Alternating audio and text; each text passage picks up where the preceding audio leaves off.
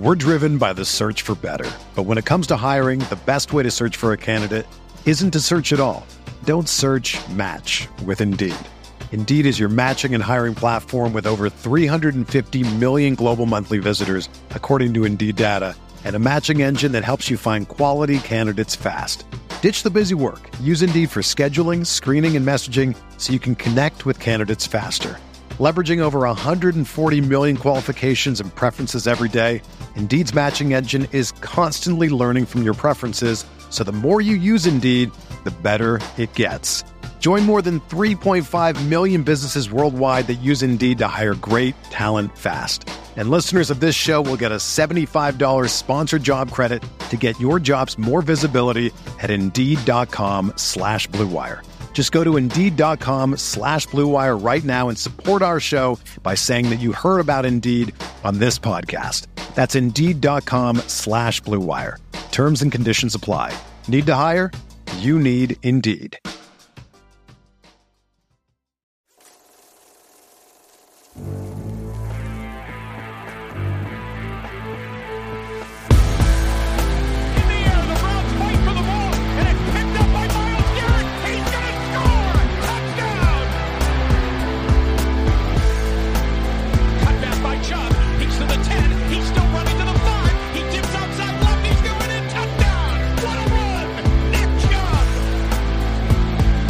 What's up, everybody? Welcome into it's your Sunday crossover edition, keeping this thing rolling.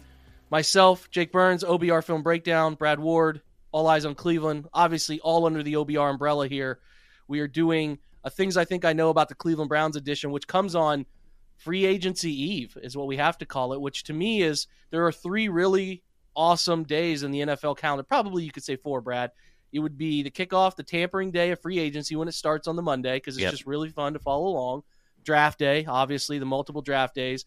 The first weekend of the season, right? Opening weekend of the NFL season, and then the Super Bowl. Like, those are the wild card weekend in there, too. I'm getting really spreading it out a little bit there. But there's just we're coming up on one of the great days of the NFL calendar. Free agency is, hope springs eternal. All that stuff comes into play. You really feel like your team's going to get a chance to improve here. And it's one of the few chances, obviously, to improve. You're looking back, but you're now able to look forward and reshape what the team will look like. And it's an exciting time. So a lot of what we're going to talk about today is obviously tied into what's coming on Monday, or if you're listening to this on Monday, what's coming within the next few hours, which is we do get to the legal tampering period where teams will go out, make agreements.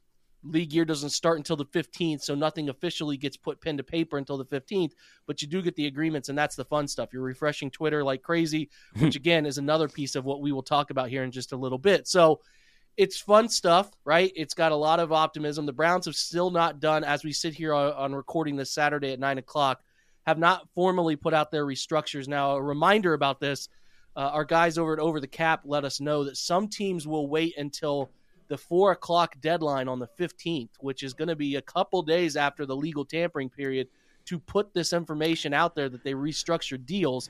And with that, you will see teams who are, air quotes, still listed as over the cap. The Browns currently are listed as $14 million over the cap. If you're a sort of casual follower or a follower of another team and you're looking and you see the Browns make these multiple agreements, you're going to be like, how on earth are they able to do this? It doesn't make any sense. They're over the cap.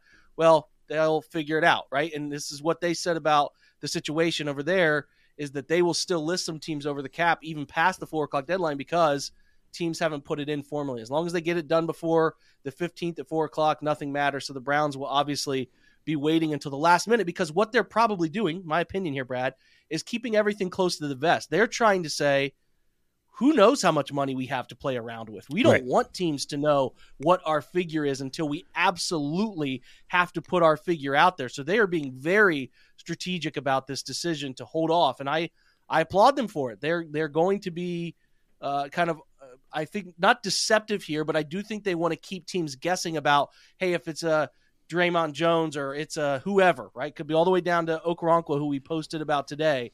What do the Browns actually have to offer these players? That's a little bit of the Jedi mind trick stuff they're trying to do here leading up to that 4 o'clock window on the 15th. You know what I mean? Yeah, so this is totally like Christmas Eve kind of, right? Like, I'm super fired up about this. This offseason is critical, vital as I can remember. I don't want the Browns to go have to search for a new coach. I don't want us to look foolish with Deshaun Watson. Like this, there's so much on the line here. So these next few days are huge, and it'll be a lot of fun. I think they're going to be active for sure. They have to be, in my opinion. To your point about the cap, those concerned, I will say this, and a lot of this will be in my article tomorrow, so check out my Things I Think I Know article at the OBR, which will be very free agency based. But two moves, Deshaun Watson and Garrett gets you from minus 14 to plus 34 million available. So, I mean, they could do two restructures and get to about $30 million in cap space to spend. So, easy. I think... Yeah, for sure. Most teams in the NFL have looked at the Browns situation and they see what we see. Yep. It's not a secret. They know, but the Browns are at least trying to finagle the guessing game a little bit, so teams have to prepare as much as possible. And I don't blame them for doing it, because if you say we only have 30 million versus 60 million, some teams could start to guess how much you're going to spend on certain players and map it out. Because I promise you, as teams are mapping out what they're going to offer, they have an idea of who's in the mix, and they have an idea of what the thresholds, and they've mapped it out or guessed it out, of the thresholds by which teams will pursue. So all of that will certainly sort itself out. Do not panic about it. It could happen as soon as we get off this podcast, or it could happen just after, the public announcement could come after 4:00 on the 15th, but they will work it out. They have a plan, and it's very obvious that they're going to be aggressive. That part of which I understand and I trust. They are going to be aggressive. Now, we're going to do, as we always do on this podcast, which is talk to you about things we think we know, not things we know, things we think we know. And I have a take, Brad, here as I'll start, and then we'll do yours in just a moment. All three of these things, Brad's got two, I have one, I think are very prudent to the free agency discussion. I think mine kind of ties into what we're talking about here with conjecture. I think the thing that's going on right now is I think I know that nobody knows, Brad, which sounds stupid. No, you're what right. I'm saying is nobody really knows what the Browns are going to do. And I have layers to my belief system here. Partly evidence over the last few years. There's not a whole lot of people that have known the moves they're going to make, right? The discussion around Baker Mayfield, he's gone all of a sudden. They go out and they're after Deshaun Watson. The decision to trade back, nobody saw that coming. Getting Martin Emerson, very few people had an idea that selection was going to happen or that he was even on their radar. There are like the Amari Cooper trade, again, and dating back even to the first Andrew Berry run of free agency with Austin Hooper and Jack Conklin, people knew the things they were searching for, but there wasn't a ton of smoke that they were going to come out swinging the way they did. And really what's happening here is a dying I don't know if dying is the right word, but certainly a fading importance of the insider. Because to me, there used to be a time where you figured out the Browns signed X player. Say Paul Kruger. I don't know what year that was. That was over a decade ago. The bigger names that they go out and sign. You used to hear about these things in different ways than Twitter or an alert to your cell phone from a major writing outlet such as like Bleacher Report that has alerts or ESPN that has alerts. You used to get this from like your local newspaper, your local radio station, your local TV station. It was not an instantaneously known thing who the Browns went out and signed. The way nowadays we have it like it's there, it's done, we know it. And the difference is back in the day, and really this dates back to some OBR history, Brad, back in the day when forums were pretty popular, think about like 2006 to 2012, before Twitter took off, because 2009 to 2013 was just a Twitter oasis. It's hilarious to go back and look at Twitter in those times. Like, there used to be a window where if you knew somebody in the organization, whether it's a low-level person, employee, whatever, it was a lot more relationship building, and there was a lot less worry about information leaking out of the building or a less tangible way to track it, put it that way. So if you knew somebody that said, hey, we got an agreement, a fax over, we got an agreement with Paul Kruger, you could have a chance to put that on a message board that the Browns are set to announce in the next 24 hours that they have an agreement with Paul Kruger and be right. You had actual, tangible insider information that mattered. Now, everything because of Twitter and the surrounding applications, it's all instantaneous. And I'm sure, as you would agree, Brad, iPhones and everything make it so that everything in our lives happen and we know about the happenings of it right away. And what happens is these agents find information. They get the information. My guy agrees to a deal. They shoot it over to Schefter. They shoot it over to Rappaport. They shoot it over to Josina Anderson, whoever, and it's out there. It's quick. So there is no better insider information as to what actually happened, when it happened, than Twitter. Now, what also happens, you don't see local people break signings anymore. It's not a thing. It's just not a thing. Right. But everybody also wants to have an idea of what's going to be made, the decisions that are going to be made ahead of time. And really, when you look at that, it doesn't take much to come up with the answers about what a team's going to do. We got a lot more smart people covering these teams than we used to. And if you see the Browns roster, John Johnson's gone.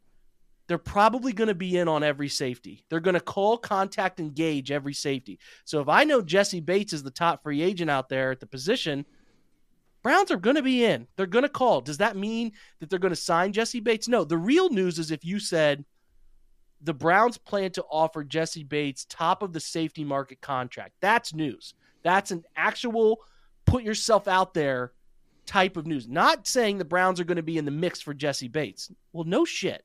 Okay. Mm-hmm. If they weren't calling Jesse Bates, I would have an issue with that. And it's the same for everything. So as we see people say Ethan Posich is set to be in the mix for a return to the Browns. Again, no offense, but no shit. They're going to talk to him and say, hey, we see you about $7 million. We can afford that. And the Chicago Bears call and say, we'll pay you $10.5. He's a Chicago Bear. That's more than likely how it's going to go. And all you have to do is if he goes to the Bears, you say, well, the Browns are in the mix. That's all I said. And it doesn't take much to bend things semantically to just throw names out there. And it doesn't even mean you're wrong. It just means it's easy to do. Hey, big name defensive ends, big name defensive tackles, those are what the Browns clearly need. And that's all we've seen is just name throwing at the positions they need, which isn't hard to me. Now, if you said Browns plan to be all in the tackle market, they plan to be going after free agent tackles in order to challenge or replace Jedrick Wills. That is interesting. Yeah. That's new. Mm-hmm. We don't have any of that. All we have, Browns' obvious position of need, big name free agents, Browns are connected to them. Again, no shit. They're going to be gauging the market of all these guys. Does not mean they signed them. And what the insider, air quotes, insider game has turned into is just say the name, link the name, and then you're like, well, the Browns are in the mix for Jesse Bates. Browns are in the mix for whoever, Marcus Davenport. Browns are in the mix for Hargrave. Yeah. It's not hard, and you're not wrong. You can bend the words to make it so you're not wrong. You're not actually providing insight, and we have gotten very little of that. And again, you might ask, well, why? Well, why would the Browns want the public to know who they're really chasing and who they're really not? Right. There is zero benefit of that.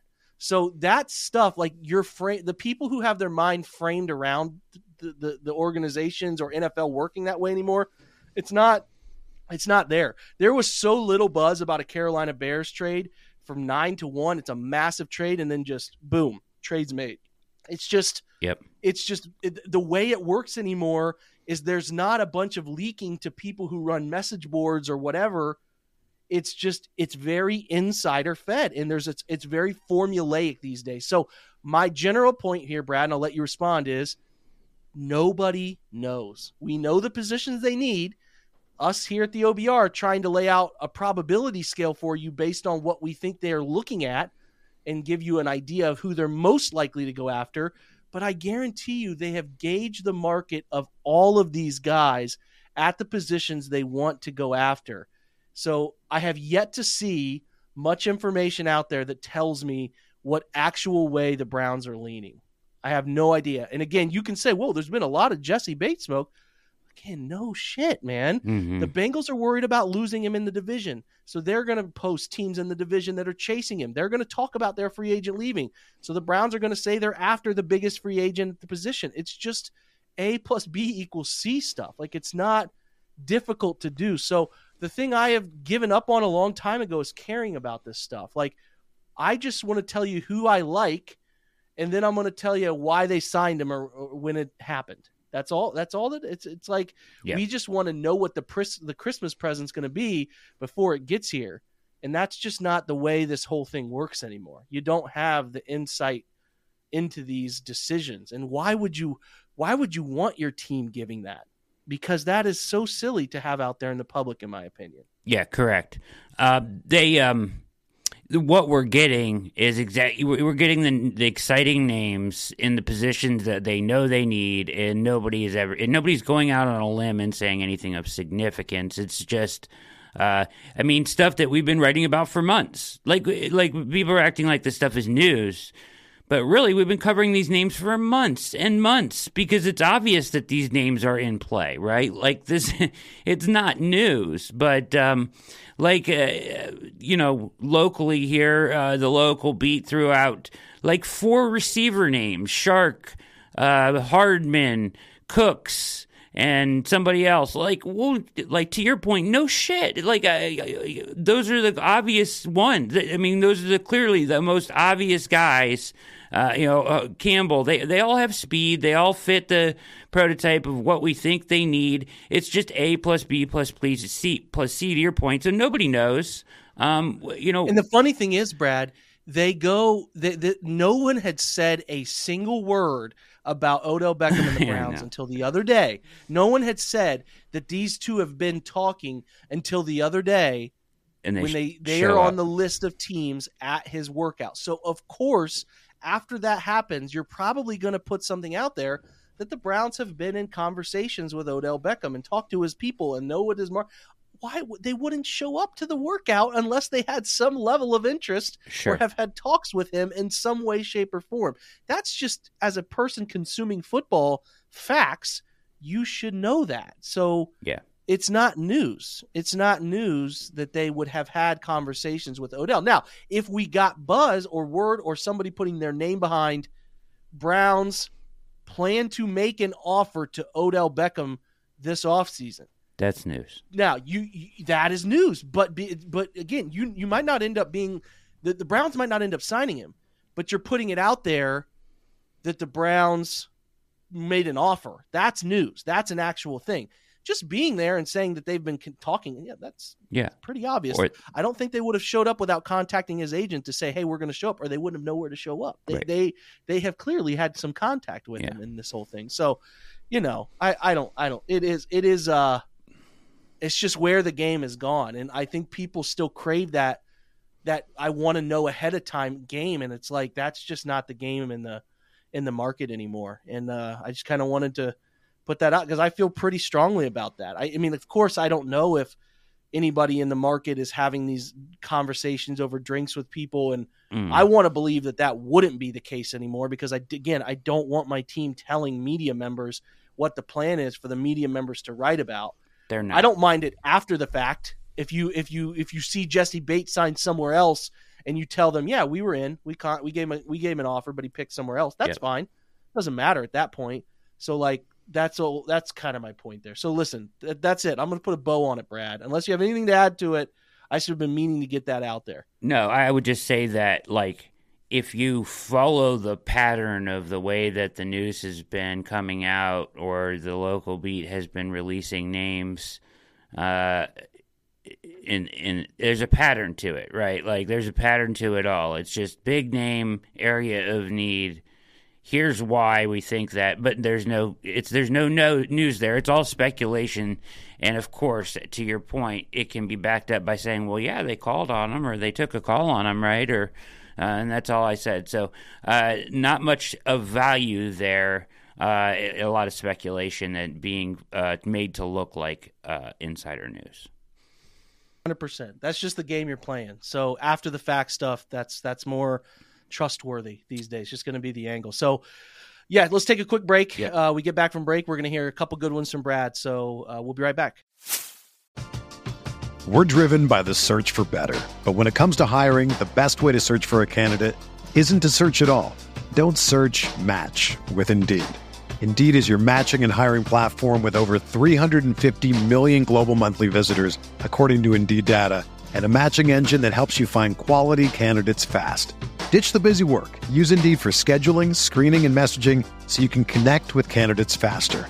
Leveraging over 140 million qualifications and preferences every day, Indeed's matching engine is constantly learning from your preferences, so the more you use Indeed, the better it gets. Join more than 3.5 million businesses worldwide that use Indeed to hire great talent fast. And listeners of this show will get a $75 sponsored job credit to get your jobs more visibility at Indeed.com/Blue Wire. Just go to Indeed.com/Blue Wire right now and support our show by saying that you heard about Indeed on this podcast. That's Indeed.com/Blue Wire. Terms and conditions apply. Need to hire? You need Indeed. Okay, so Brad, I think you have a couple good ones here. Let's dive into your first one, and then we'll have a conversation around that, and then jump on to number two. Go ahead. All right. Well, this one kind of leads off of what you were talking about, but more about an individual player. So Jesse Bates, we've heard to smoke, right? And to your point, there's probably not a lot behind it. But I do think that, okay, he's projected around $15 million. I think he may get more than that. I don't know. We'll see what kind of market develops for him, right? He's the best safety on the market. My question is, like, I don't think they are gonna sign Jesse Bates. Personally, I don't think they will. Because I think $15 million APY, Jake, is just too much to spend on the safety position, period. Like on a free safety. I think you can get a good one for $5 million a year and affect the game the same way. Is Jesse Bates a transcendent type player that is worth that kind of money? Like, is he that much better than Rodney McLeod or Juan Thornhill that he's worth that extra money? I think Jesse Bates is really good. I think he's really good and really dependable. I mean, I don't know that he's an unbelievable free safety, but he's very good at the niche of playing single high center field and some of the rotation-based things of middle of the field closed coverage, which is a specific element of safety play. Yes. One of the elements that they tried to have John Johnson play and he didn't fit in. So I had this conversation earlier. When it comes to Bates, I can be into signing him for a multitude of reasons. He's obviously going to take him out of Cincinnati and plug him into Cleveland, and you get to play Cincinnati twice a year. That, to me, is a driving force. You do check the box with a 26-year-old really good player at a position you do need. But again, the point of it is they signed John Johnson and had him doing things he wasn't best at. If you're not going to use him in almost the exact same way as what Cincinnati did with him, you're wasting your money. That is a waste of money. And they made that mistake with John Johnson. Now, maybe they missed on Marcus Williams or he got tagged and they didn't expect it and they panicked, but that's the problem. You don't sign Jesse Bates just to sign a safety. You have to know what he's going to do and how he's going to do it. And if it's the things I'm talking about, he's better than most people. He's better than anyone on the market. But if it's not, and you're doing more too high, split high, hybrid things where one time Grant Delpit's back and Jesse Bates is up, and the next play you're rotating Bates back and Delpit is up, I don't want that. You could probably use Chauncey Gardner-Johnson. You could probably get Juan Thornhill to do that, Julian Love. If that's the plan, then that's better suited. Like, if you're needing a true post safety, a dog who's your middle of the field guy, leader of your defense type, Bates is worth that. He's good. I think he's really good, and you can manipulate his contract to help alleviate some times and places you pay him. Yeah.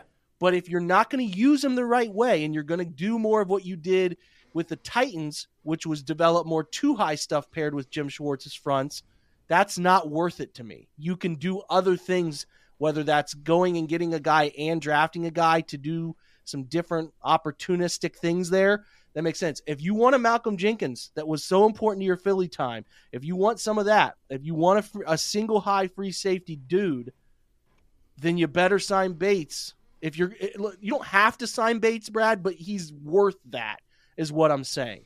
So I would understand that route, is my point. Okay. If you sign him to do something other than what he's great at, I will be pissed, because that would be 2 straight safety contracts where you blew it.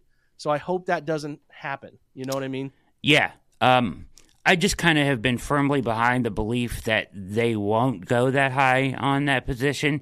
But to your point, Schwartz did talk about Malcolm Jenkins like that, like as the guy, right? He was the guy that he leaned on, like he was his coach on the field and everything. And if that is Jesse Bates and he feels that's Jesse Bates, I guess that would be worth it. I'm kind of here's what I think I know about free agency, Jake. I don't think they are going to go as big name hunting as everybody thinks. Like, I don't think they're going to. I think Draymond Jones is going to price himself out of where the Browns want to be. I think he's going to be up towards $20 million. I think Jesse Bates is going to be too expensive for a safety position. Because remember, the Browns have to address edge. They have to address not just one defensive tackle. They probably need two. You know what I mean? Like, they need a wide receiver somehow. Like, there's more than one need here. So, like, for me, it just doesn't feel like a $20 million contract. And I know they can make it a lot less cap hit than that, like this first year and stuff. But it just doesn't feel like the right move for me, or a Barry move. I think most of us are saying that, and I think the reason we are getting there is very logical. The depth of key spots, D tackle, DN, and safety, we want them to address. Like I've had this conversation a lot where I've said, and I think I've said it on this pod recently with Andrew during franchise mode, like you can go from a Taven Bryan, Jordan Elliott, half a shell of whatever Jadeveon Clowney was last year beside Myles Garrett, plus Tommy Togiai and, who else? Ben Stilley and Alex Wright, to a group that would be David Onyemata, Sheldon Rankins, Okoronkwo, paired with another one, DeMarcus Walker, plus a draft pick edge at 42 or 98 and a drafted defensive tackle in Winfrey. Like, you could go very simply, in my opinion, with around $20 million of free agent money this offseason to having an absolutely laughable bad defensive line to having a scary good group, not by spending big money. So a lot of us are looking at this as free agency. They should be looking to be very frugal and bring in basement raising players to get some position groups up to par. And the thing that is nice is that the D tackle DN groups, which is what we have tried to highlight at the OBR, is full of players that are not making big money but are contributing in big ways. All these 49ers guys, Arden Key, along with some we talked about, that path, a cheaper free safety, a Thornhill, pairing it with all these others makes sense. The problem is we have not really seen them do that. We've seen them go out and swing big names. John Johnson, the top free agent safety, a couple of years back. Now they were very frugal last year for obvious reasons, as they were very unsure the dynamic of Deshaun Watson. Now, not to say, I mean, they obviously went out and swung at the top quarterback on the market and paid him a ton of money. So that's 3 straight years, if you think about it, Brad. Hooper Conklin, John Johnson, Deshaun Watson, and really Amari Cooper, one of the bigger wide receiver swings. They've gone big names. Yep, they have. This would be different for them to not go get a Bates or a Draymond Jones and instead get 4, 5, 6 of those bargain bin types, which again, I think those bargain bin types, as we're trying to point out, would be a good route. So I, again, am having a hard time, and I think our Slack channel just had a discussion on this that's pretty prudent, that like we have to also expect they might not go the way we think they should here. That's very plausible. So, I mean, they should see what we see, and I hope they do. Because if they don't, and they bring back Taven Bryan and they do some things up front again, I'm going to have a real hard time with it, man, because you should want to rotate a bunch of names. And I understand that the Browns really only want to pay people who are going to take large snap count numbers for them. It's pretty evident by who they've really, really paid is high volume snap count people. Like, I get it, but you have got to figure out how you take that NFL JV defensive line outside of your one workhorse and get it better, because it cannot be replicated. Like, the 49ers are laying out a path for you. The Eagles, who you just brought in a guy who was, relatively close not too long ago to what they were doing successfully. It's a horses. You got to have horses in the race, man. You cannot have one thoroughbred. You got to have many thoroughbreds that you can rotate in and out. You know, if you got 20 in a horse race, you got to have 7 or 8 to have a chance. Maybe you don't have one great one in a horse race, but you got 7 or 8. That's what they got to do. But they also have was it War Admiral? Was the Seabiscuit horse, right? Who was phenomenal, like that memory call back there. Yeah. Like they have that guy still, but they should be looking to supplement it with a bunch of other guys who are just pretty damn good. They don't have to be great, just pretty damn good, and stop trying to skimp on that part. Yeah. That's my thought, and I've even written exactly those names like Onyemata, Rankins, whoever, Okoronkwo, and even like a Frank Clark makes a ton of sense to change the way that your front looks, right? Without having to go get Draymond Jones and spend $20 million. So that's kind of where I'm at, and I know a lot of us feel the same way, because it seems like there is value in this free agency class at those positions the Browns need. So, but you're right. That's not what Barry has done, and I guess I hadn't thought of it that way, but very well said. Point number 2 here tonight for me. I have 2 tonight. I'm cheating. But the other thing I think I know is that Matthew Berry is a little off here in his he went to the Combine and he came back and he wrote a very interesting piece, right, about things he learned at the Combine, and one of the topics was the Browns' offense, right? And he went into he pointed at the Saints game and said in bad weather they still threw it X amount of times, and that's more what the Browns' offense is going to look like. They're going to actually run some 5 wide. They're going to throw it 40 times, and Chubb's probably only going to run it like 12 times a game. Like, okay, I get where he's going with this topic, but to what we kind of talked about, nobody runs 5 wide. Yeah, they'll run spread. Nobody runs 5 wide. If he's saying that they are going to run more 11 personnel, all for it. That's what they should be doing, right? The 5 wide spread, like, this isn't college football. They're not going that direction, right? Like, so that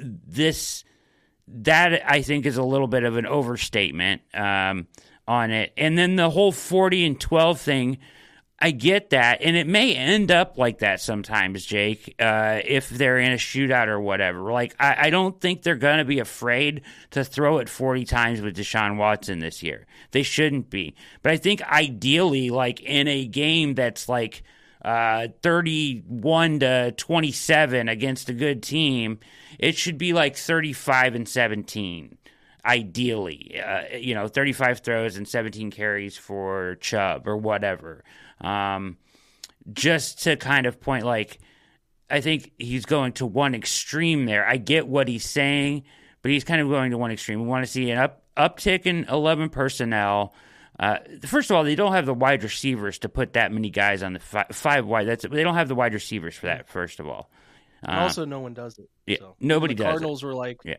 Cardinals had 10 personnel at 5% last year. That was by far the most in the league, and 5% is a very low number of your total snaps. People just want tight ends involved. They want the flexibility of the run game. Like, your point is right. 30, maybe if they sit there and draw it up, 35-17 is the number. I think every coach would tell you we want to get as many runs in a game as we possibly can, largely because the theory to me that is prudent is that you throw to score and you run to close out and win the game. Like, the idea, the thing that's hard is everything is game flow dependent. And I'm not saying just when you're winning or losing.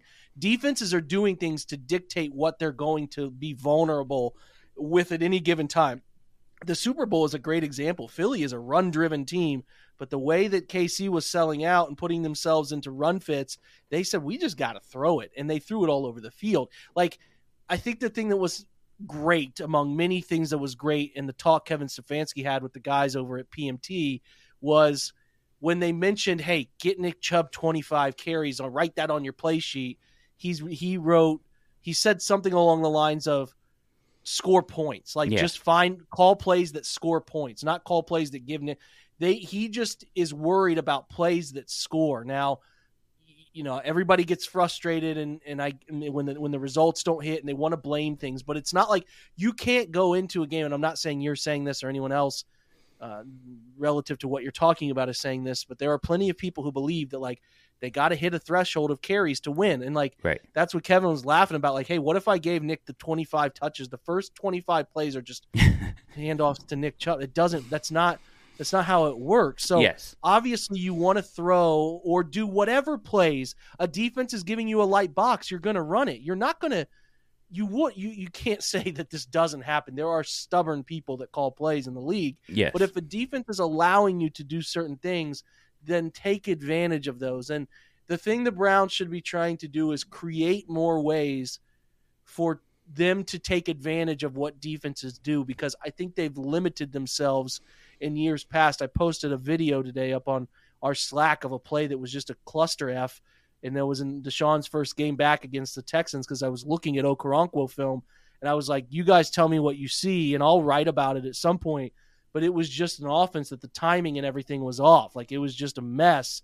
And to me, their true direction going forward is less we have to run empty 16 times a game, and we have to run inside zone 4 times a game, and we got to run counter 3 times. Like, that is not how it works. You have to figure out game plan, what you think is going to work, get into the game, figure out what the defense is doing, alignment and movement and post and pre, and then go from there and do whatever is going to work to score points. And like, you look at a game after it, and if the Browns are up, they win comfortably, they're going to run the ball a ton late. That's going to lead to 20 to 25 carries for Nick. It's very simple process stuff here that people don't want to understand. So, in an ideal world, if a score is like status quo is very close, within 7 points of each other throughout the game, your point, Brad, a 34-point game just a moment ago, they probably would like to throw it like at the double the rate that they run it. That's like throwing the ball has a ton more advantages in the NFL. And like, it's so much easier to create win probability off of throwing. It's double. It's a double positive when you throw it well. So they paid Deshaun a ton of money. He's supposed to be this quarterback that they're going to be building everything around. And he's the future of this place, whether some people like it or not. So that's the driving factor in the way the offense should be moving forward. And in a situation where someone says, sit down at this table and here's a gun to your head and you have to give me an answer, what's the split going to be? I think you're right. But I think, again, if you go back and look at the 6 Deshaun played, it's a little all over the map. Because, again, it's game flow dependent. And it always will be. Stuff. Yeah. It is. For your point, it always will be. But in a perfect world, I think that's how you would draw it up. And it's not going to be perfect, so it's going to be different. But I think that the change that we see in the offense isn't so much like to what he was writing about, I guess. I would think the change in the offense would be to like, hey, listen, our quarterback is tremendously talented and a weapon here, and we are going to use him to score points against you whenever we can, as opposed to trying to find a way to be effective in the pass game without accentuating his talents, which I think they've done in the past, right? Or try to be effective in the pass game without just leaning on him. They need to find a way to just lean into what he does really well. And that's more of the change of what the offense should be. Not afraid to throw it a lot because you have him back there. And it's not an afraid thing. It's just he's your best player. You're paying him that way, and it's the rule favored thing in the NFL.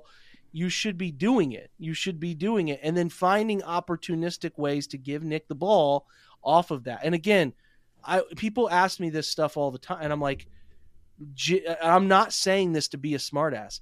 Call plays that gain you yards and score you points. I'm not going to tell you to call power here. I'm not going to tell you to run a quarterback sneak on 4th and 1. Run the stuff that takes advantage of what the defense is giving you. Yeah. Now, does that process always work? No, but I respect process over results, right? Yeah. I could run a quarterback sneak and get lucky and fall into a crack in the line and pick up a yard. But if they're taking that away 9 times out of 10, it's not going to work. So probably some form of like a speed option or a quick rollout off of a dive fake and roll to some of that roll running back stuff. Like there are just better routes among many game situations I'm talking about here. So it's just, I'll say it again, man, like play calling, if you listen to me enough, it's the most overanalyzed and misunderstood art of any coaching aspect of any sport. I have no doubt about saying that with confidence. People have no idea what goes into it. They just have no idea other than what worked or didn't work. You'll see a great play, Brad. You know this, but you'll see a great play where the coach is like, I had nothing to do with that. Yep. He just threw it to this guy and he went up and caught it, right? Or you'll see the best design play in the world that springs open this backside dig the way you want to do it, and the quarterback steps up to throw it and he slips and it's an incomplete pass and you look like an idiot. Yeah. It just, people have no idea. And it frustrates me to all end. But I really appreciate the rational thought process Kevin brings to it, and whether that works out, I don't know. But I think he's his angle on it, his process that he uses to do it is really sound. Agreed. And I just wanted to comment on that because I felt like that write-up was a little misleading to what people are going to see. And I just wanted to say it, just comment on that. Yeah. I think it's a great thing to bring up, and I think you run the risk of people see 5 wide not understanding that it's still 11 personnel, yes. And it's not Mike Leach, Washington State, right. Texas Tech football. Right. Like it's not that.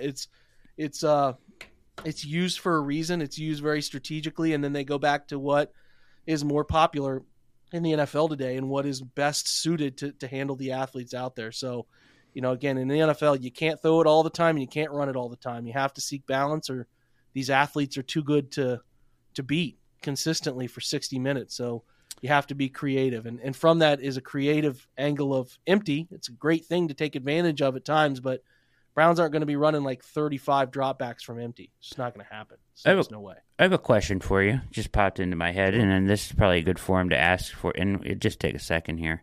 Are you surprised that the Giants gave Daniel Jones the contract they gave him? I mean, am I surprised? No, because I think the guys that they brought in, Kafka and Dable, think they can continue to develop him and think they can continue to get him comfortable. He's got some things you like. He's very athletic, way more athletic than people understand. He's a plus in the run game. They figured out how to use him as a runner. Yeah. With the quarterback market where it is, I just I think it's easy to say, well, why wouldn't the Giants just let Daniel Jones go test the market and offer up Lamar? Well, the Ravens could match a lot of offers, and then you would be left because maybe Daniel Jones signs a deal with somebody else, right, where he takes an offer from someone else and you end up with no quarterback and you're in a rock and a hard place. And I just think that they made a deal that's not – it wasn't like a record-setting quarterback offer. It wasn't crazy, but it does show that they think he's getting better. They think he's continuing to improve. Would I have liked it? I can't tell you whether I would have liked it or not, given I don't study Daniel Jones closely. Yeah. I would have – when I saw that deal, I was like, wow. I don't think I would have liked it from where I'm sitting for my team, because I don't see Daniel Jones ever being an elite guy. Right. But they must like his trajectory, and they must not feel comfortable getting back into the quarterback circuit right now. That's just my thought. So here's the thing that throws me off on it, right? And I was looking at this stuff and listening to some people talk about it. And Daniel Jones is a rank average quarterback by every metric you can look at in the NFL except for one. And it's EPA, per play. So, and the thing that affects EPA more than even quarterback play is coaching. So, really, the result of what the Giants have done is very much based around Dable, I think. So, like, couldn't you go get a young quarterback with Dable and get the same result? That's my thought. Yeah, and I think that their fan base is fair to ask that. Now, would their pick align with that? No, they would have to move up. They'd have to move up. I mean, like Hendon Hooker wouldn't be able to come in and play right away because that's like the next guy outside of the top 4. So, yeah, I mean, in theory, I think you're right. I think that there should be a vibe of confidence from Dable and Kafka, who I think are smart guys who are doing a nice job. But they might think, look at the development we got out of Daniel. Can we get him on the right path? And then it launches. So it's a risk. There's risks on both sides of Daniel Jones. I certainly will never blame a team for being cautious about this stuff because it's jobs on the line. Yeah. It's like we continue to do these things with him. We can continue to be good enough. Maybe somehow he gets elite and he becomes better. Somehow gets really to the point that he could win us a Super. Not that he's going to be Mahomes, but he could be a helpful part of, like, enough. He can be enough. But it'd be a reason. Mm-hmm. He could be a reason we win some games. And like it's easy for people like you and me, and again, we're not being nefarious here, but it's easy for us to say, why wouldn't you take this risk of letting go a quarterback who got a lot better because you could replicate it? And it's like, okay, they try that. They don't draft a quarterback they wanted because they couldn't get a trade up, and they're stuck with, like, I don't even know, Teddy Bridgewater for next year. And it's like, they go 7-10 2 straight years and they're all fired. So there is there is a level of comfort and safety because it does keep you your job. And I understand that. And into the big picture of the NFL, I don't think that gets discussed enough. Yeah. Like, there's the human element of the NFL that I think people kind of fail to understand because you have to have a great relationship with your owner to take big risks. And I think the big example of this, Brad, is Sashi Brown. Like, there's no better example of this than, like, you taking a gigantic risk and you're like, I think we have the backing of this. We have the belief of this. But do you, when things get really tough, if the Giants were to go 8-9 and then 5-12, do you really think the owner's going to sit there and wait for you to figure out quarterback when you could have just kept Daniel Jones, who maybe signed with the Raiders and is doing just fine for them? Yeah. So there's just I get that. Like, it just feels like and to your point, like, they figured a lot out. Like, it feels like they paid a lot for familiarity, right? Like, they know what they have in him. They know what worked. 100%. They figured out how to use him in the run game successfully, especially in the playoff game. And, but now they're giving him what's going to be, the contract breaks down to like 2 years, $80 million is really the bulk of the contract, right? And then after that, they can get out. So, like, you're going to give him $80 million over 2 years for familiarity's sake, because I don't think he's a great quarterback, but maybe that's worth it to them. I don't know. It's an interesting discussion. Yeah. That's why I brought and you get to run 2 years of it, and, like, at that point, maybe hey, we keep Daniel and we say this can go two ways. Daniel can get better, or he could stay about where he is or get a little worse, and then we probably will get the ownership to tell us we can take another swing at quarterback. Sure. But if we take that swing right now, we're getting our second quarterback opportunity. We might be done. I do just think there's a human element to all of this. Yeah, which you have is to look really, at your job. Because, like, you will look at really good data. And I think that the really good data stuff was like an evidence by the decision to extend Nick Chubb. Like, everybody thought that if any team was going to let a running back go without a second contract, it was the Browns. Mm-hmm. Well, I'm telling you, there's only one team, and I mentioned it a week ago on the pod. Like, there's only one team, the Steelers, who played hardball with a running back that was going to get another contract. They hit Le'Veon Bell with those two franchise tags before he ended up ultimately sat out a year and then signed with the Jets. So, like, I just think that when you really get a good player, a guy who's a truly top 4 or 5 player, is in his era, a transcendent type, the way some of these guys are, at least you think they are. Like, at the time Zeke signed his deal, you thought he was doing big things. Like, it's hard for you to just stomach we're going to just let him at 25, 26 hit the market. It's hard. It's easy to tell yourself that the data tells you to do this and reallocate the resources. But when you're trying to keep a job and you're trying to win as many games as possible in order to do it, you start to see those decisions made, right? Like the Jack Conklin one might be evidence of what we're seeing here. Yeah. Where they say, yeah, we could maybe let Conklin go and give Hudson a chance to get this right. But boy, would we feel sick if in the next 2 years our right tackle kept holding us back. We would feel really sick if that was the situation because we just didn't give Jack Conklin this market value type of deal. So I just think there's some of that stuff that people rip guys for, and they're like, they're trying to not only win games, but they're trying to look at risk factors and all that goes into that and how that means they're going to keep their jobs and keep taking swings at this thing. So that's kind of my stance on it. That just like play calling, some of us overlook a lot of important aspects. I think it's pretty similar in decisions made at the higher up GM type of situations. Yeah, self-preservation. I get it totally. Yep. And it's hard, right? It's not always like you're being evil to the detriment of your team, but you're also being realistic about where you want to go. What is my owner's perception of this if I screw it up? Because the NFL, you could screw up any big decision, right? At any moment, it could be screwed up. So tough stuff. Listen, this was fun. We're going to keep getting together on Sunday. Listen, next time we do this, we might have some actual free agents and some real stuff buddy. to look at. And I'm fired up.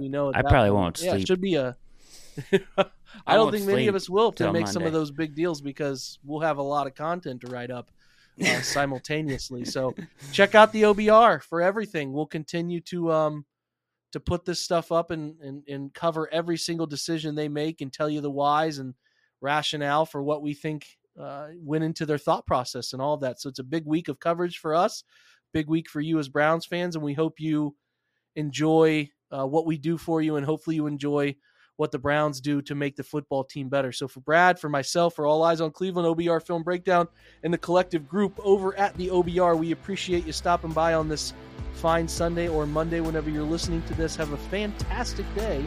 Go Browns.